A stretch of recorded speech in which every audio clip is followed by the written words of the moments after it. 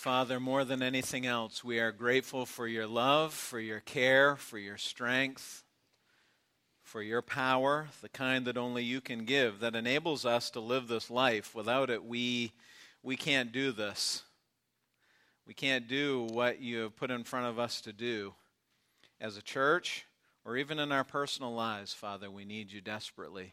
We need you this morning. We need you right now. We're asking that you would speak to us through your word, that you would give us grace and strength here to understand what it is that you are saying to us. May we hear your voice this morning and no other. In Christ's name we pray. Amen.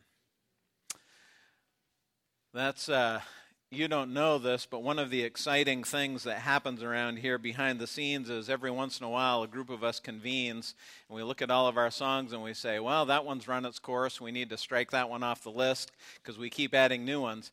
That last song, Everlasting God, has been on the list since maybe the first year or two that we've been doing this, and it has always been one of my favorites, and I love hearing it. When I hear it, it always makes me think of one time that we did it.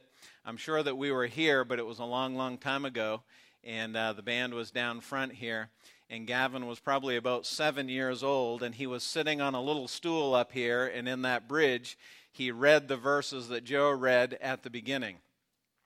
So that's how long that song's been around, because he's not little and all those kinds of things. So, but I love that song. I love the message of it, that we can't do any of this, whether it's personally in our lives and in our families or together as a church. We can't do any of this without the power of God. It's absolutely essential. I can't do what God is asking me to do this morning up here without the power of God. We absolutely need what only He can give every day of our lives.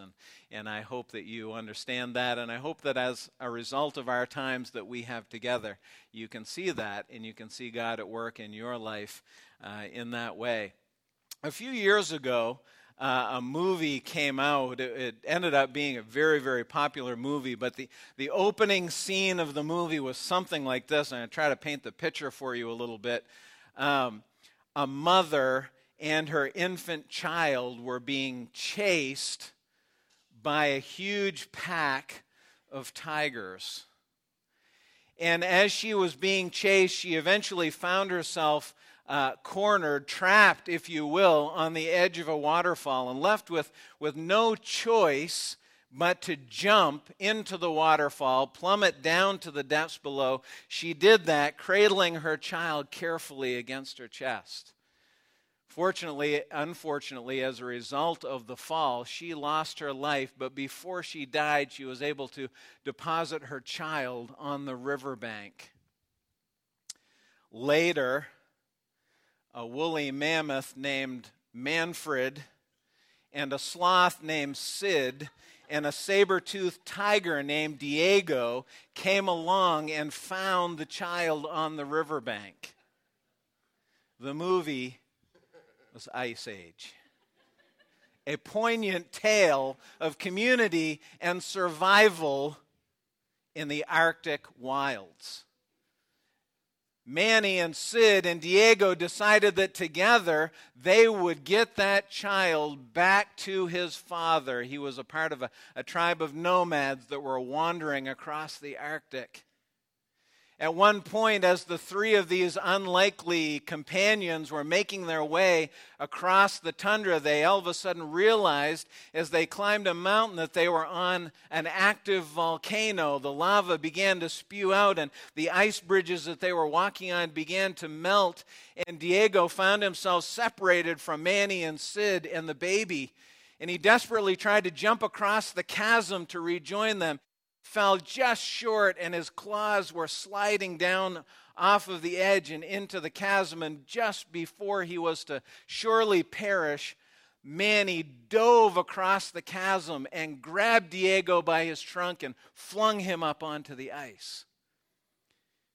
Later, as Diego realized the sacrifice and the selflessness and compassion with which Manny acted, he said, "Why did you do that? You could have died. Why did you do that for me?" And kind of shyly and humbly, Manny said, "Well, that's what you do when you're part of a herd.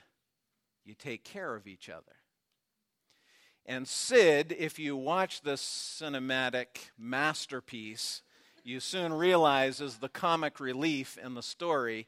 Sid ponders what has brought the three of them together, and he says, I don't know about you guys, but we are a strange herd. I say all that to say this, guys. I don't know if you have ever thought about this, but we are a strange herd. We're a strange herd. We are very, very different, the group of us. We all come from different places and have different background stories and different abilities and likes and dislikes. Where some of us are young and some of us are old and some of us are somewhere in the middle, and some of us have been doing the same thing all of our lives, and some of us do something different every week, and we all have different perspectives, and somehow God has brought us all together. Now you mix in the fact that none of us are perfect, and things really start to get interesting. Because we are together, we are a herd, we are a family, but we don't always treat each other perfectly because we aren't perfect. You don't have to hang around here very long with us before you realize that Mossbrook Church is not a perfect church. By the way, there are no perfect churches. Let me tell you why there are no perfect churches.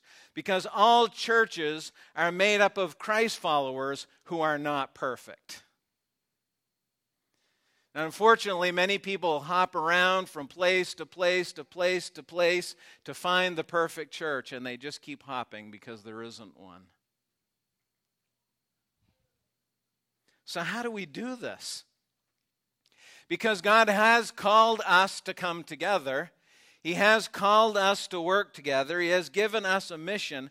How does a group of strange, different, sinful people work together to care for each other and to minister to people and to love their community and reach them for the truth? Well, we have to remember, first of all, that this is God's church. It's not my church. It's not Tim's church.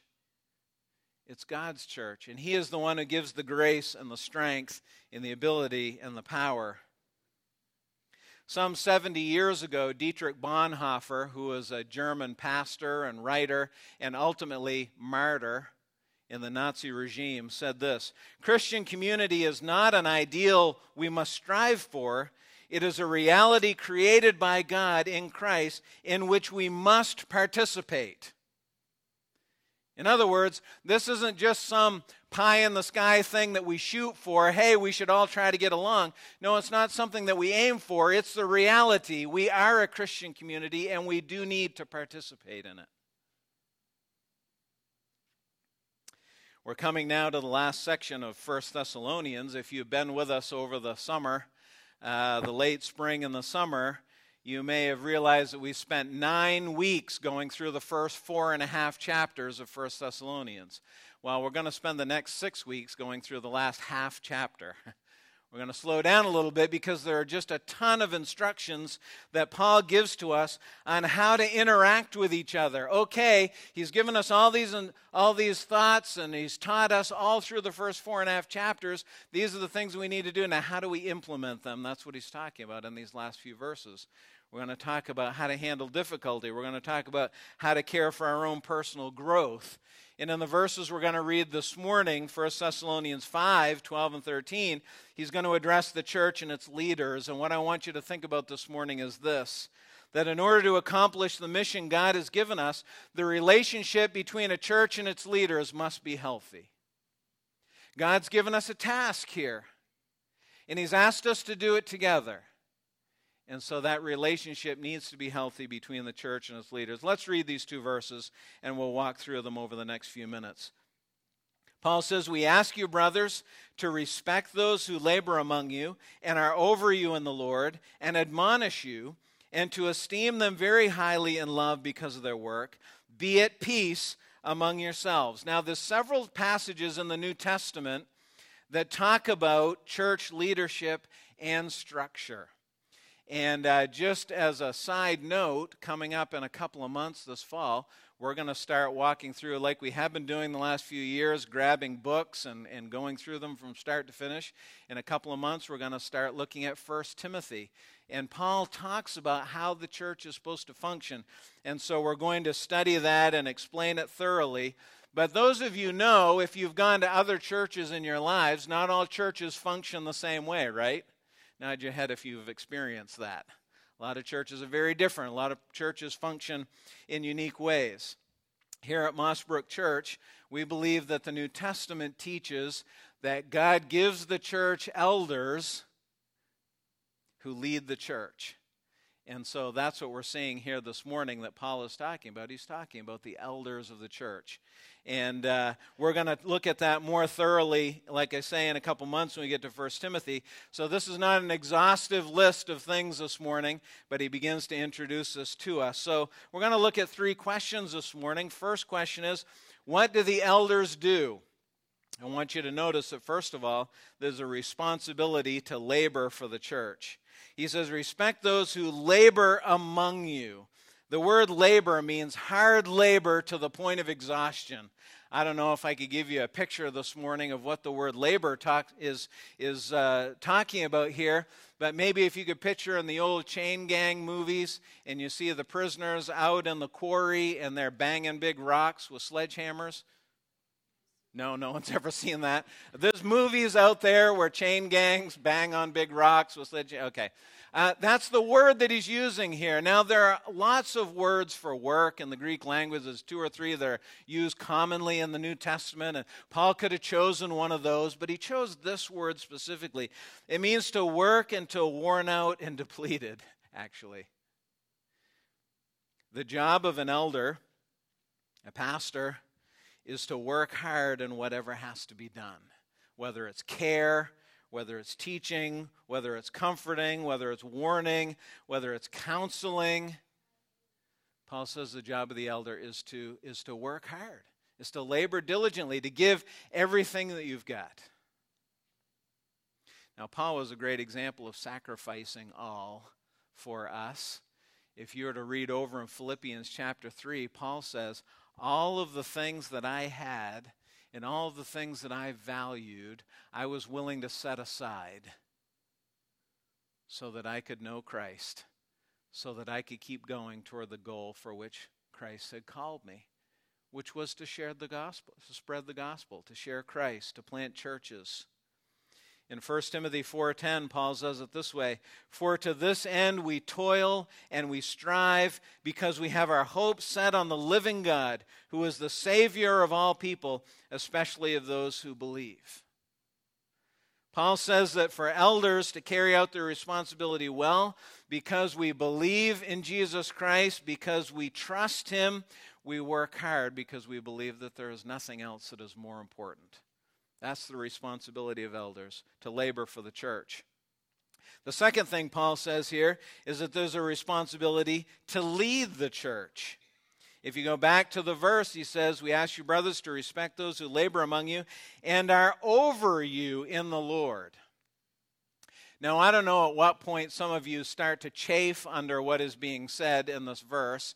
I know that we here in the great state of Maine value our independence, and we like to do our own thing, and we don't like other people telling us what to do. So this is kind of interesting. Paul says not only do they labor for you, or they're to work hard for the church, but they are to lead the church. He says they're over you. Interestingly, the phrase over you literally means to go before or to stand in front of. I didn't necessarily plan it this way, but I guess we're on movies here today. But have you ever seen the kind of movie where the ship beaches on this jungle stretch of desert island, and there's 20 Thank you, that's encouraging. Okay, somebody's with me. You beach There's 20 feet of sand and then an impenetrable wall of jungle. And the task is to explore the jungle, to see what's on the other side. What do? There's no trail. And so the captain of the ship, the leader of the expedition, jumps off the boat, grabs his machete out of his belt, and starts hacking his way through the jungle, and the rest of the team follows him. That's the picture here. The picture is not of someone who is standing over someone and lording it over them and saying, do this, do that, you got to do this, while I sit back here and supervise. That's not the picture. The picture is, we're going this way, follow me. And we start hacking our way through the jungle. That's what Paul is challenging the elders to do, to lead the church. New Testament elders lead the way into what God is calling us to. Over in the book of Matthew, Christ was talking to the disciples, and he told them, look, in the world, this is how people lead. They say, do this, do that, go here, go there. But among you, he says, it will not be so. Instead, we'll serve each other. Instead, we will put others ahead of ourselves. The first will be last and the last will be first, he says. New Testament elders are called to be servants, and they're called to lead the way. Now, there's a couple of ways that we should lead the way. We lead the way personally, by the way that we live our lives, the way that we care for our families, the way that we love our wives, the way that we spend our money, the way that we do our jobs, in our character. We're going to talk about that when we get to 1 Timothy. Paul sets out a list of requirements. He says those that are elders must meet these guidelines, these character guidelines. We're to lead the way personally. That's what we want to do. But also we need to lead the way as a church. And it's our responsibility to bring us into what God is calling us to do to fulfill our mission. Now, you know that I keep using plural pronouns here, we and our and us and all those kinds of things, and I know that probably many of you are sitting here thinking, well, he's talking about him and Tim. Well, I am talking about Tim and I because we're elders, but there are other elders here in our church besides Tim and I. There's also Robert Wessels, who was up here making fun of me and my lack of ability to run, and I think he's maybe counting on the fact that I peter out halfway through. I bet he'll have video going or something of it. Robert Wessels is an elder. Tim Yates is an elder. Klaus Stan is an elder. Just about a month and a half ago, Tom McGarvey stepped down from being one of our elders and kind of retired to use his gifts in other areas of our church after having been an elder with us for well over a decade. What I want you to understand is that whenever Paul or Peter or John or James is talking about leadership in the New Testament church, it's always a plurality of elders. There are always multiple men who are leading the church. This is not a one-man show. This is not about one guy saying this is what we're going to do. This is about a group of men that God has called and gifted and is leading to lead in turn his church. And that's what we have here at Moss Brook. We actually spent a couple of 3 hours together yesterday morning as elders talking about some of the opportunities that are coming our way and some of the decisions that we need to make to continue to do what God is calling us to do. So the elders are responsible to lead the church. In Romans chapter 12 and verse 8, Paul is talking about spiritual gifts, and he says the one who leads should do so with zeal, enthusiasm to follow God's priorities. And leadership is a gift that God gives to certain members of the church, and we're responsible to lead the church into those things.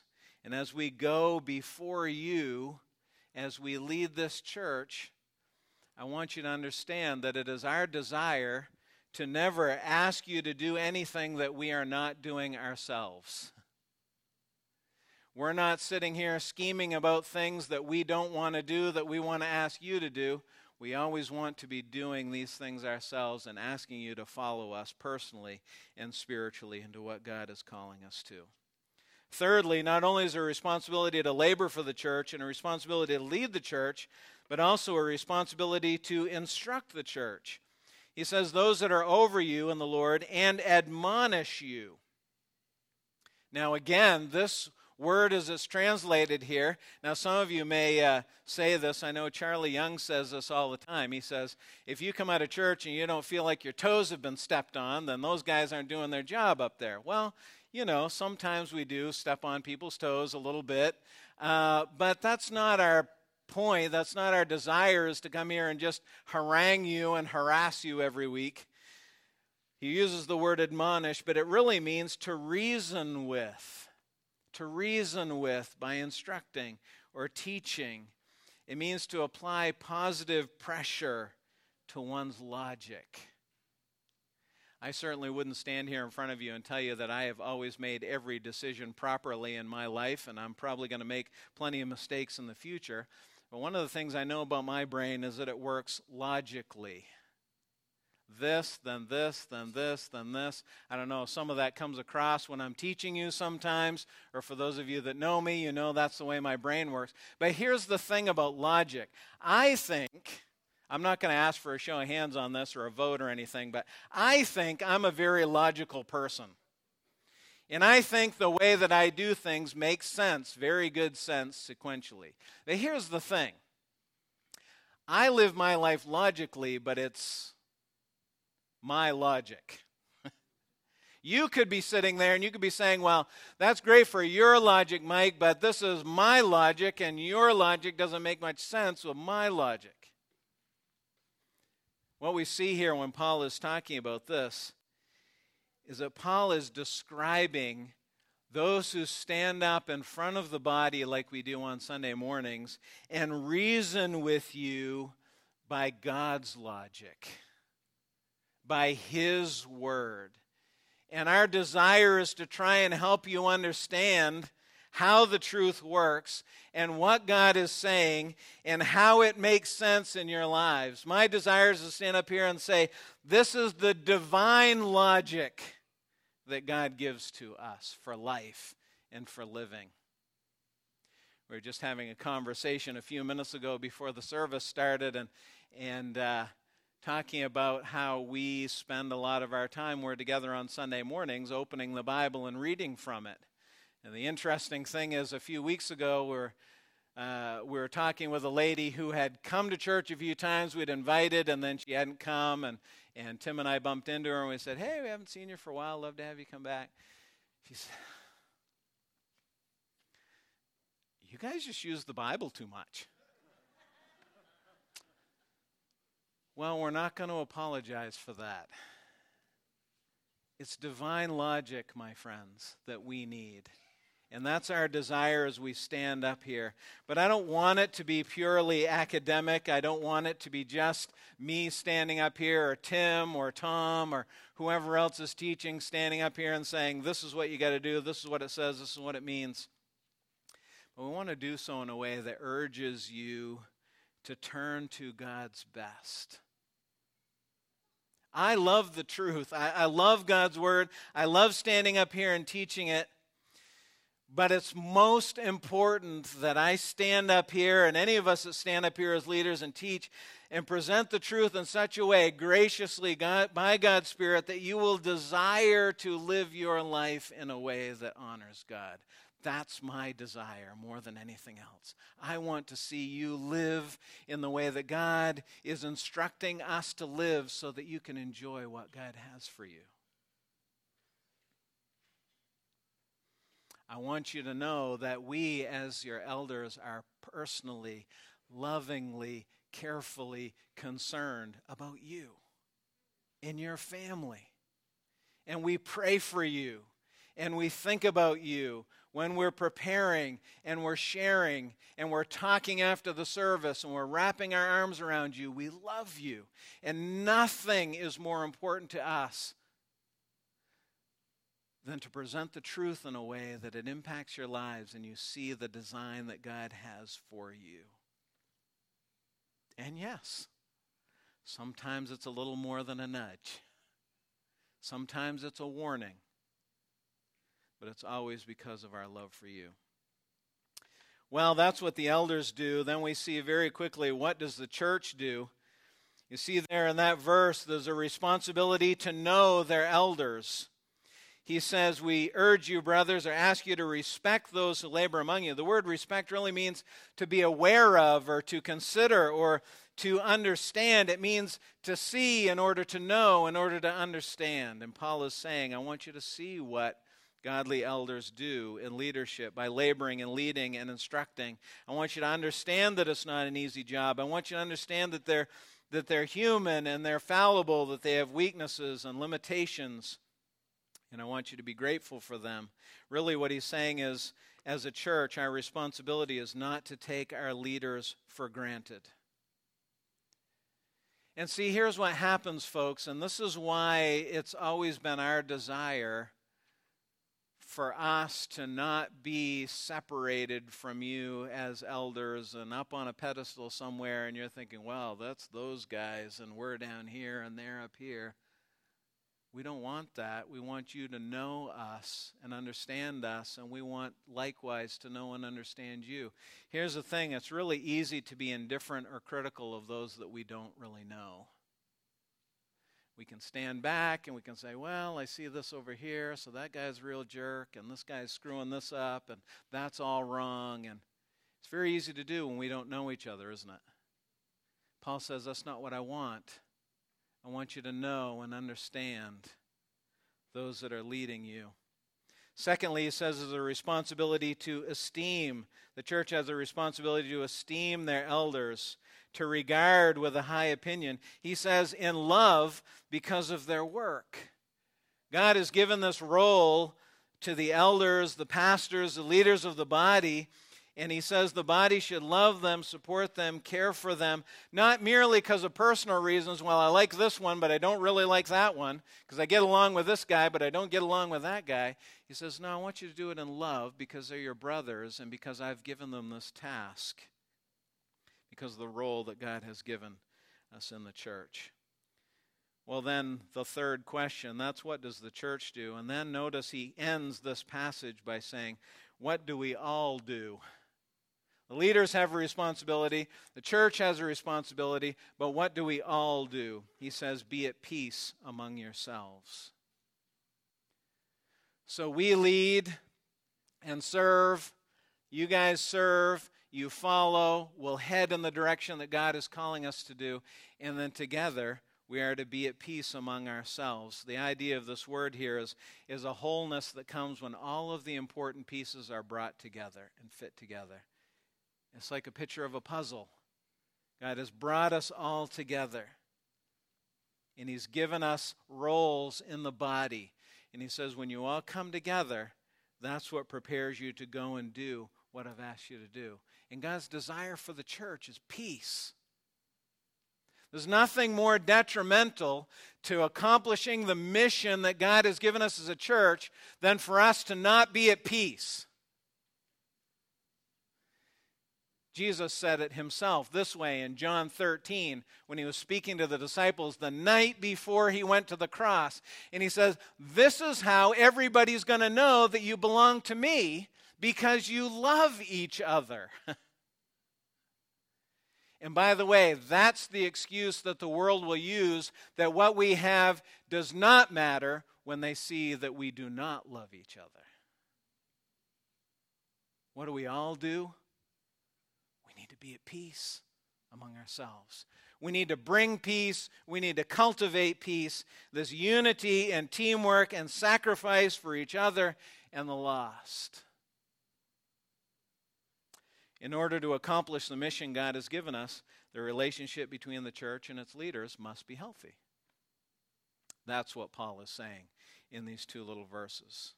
And so my challenge to you this morning is, let's work together. Let's love each other. Let's comfort each other. Let's challenge each other when we need it. And let's share God's love and truth with those who are outside the church. Back in 2002, in western Pennsylvania, there was a mine collapse. Q Creek Mine in western Pennsylvania. 9 miners were trapped 240 feet below the surface. It wasn't enough that they were trapped down there with no way to escape, but they were standing in chest-deep water. The 9 miners quickly assessed their situation. They realized that rescue, if it was coming, would not be coming for a while. And so they made a pact among the 9 of them. They said, "We will all get out of here, or none of us will get out of here."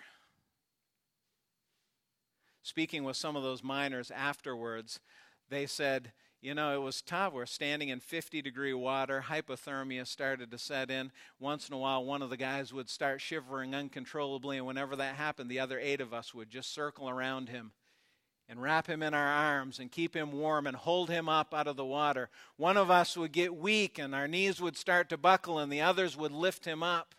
And sometimes one of us would despair. "We're never getting out of here. We can't do this." And the others would encourage him. "We're all getting out of here, or none of us are getting out of here." 77 hours later, all 9 miners were rescued. Why? Because of their commitment to each other. And that is what God is calling us to, my friends. He intends for us to do this together. There will be difficulty. There will be heartbreak. There will be battles. There will also be blessings and promises and victories. But in all of it, God has called us to focus on Him and His power and His grace and His strength that we only have in Jesus. That's what He means when He says, "I am the way, the truth, and the life." We need that this morning, friends, as a church. Will you stand with me as we sing and commit our hearts to the Lord together as a body?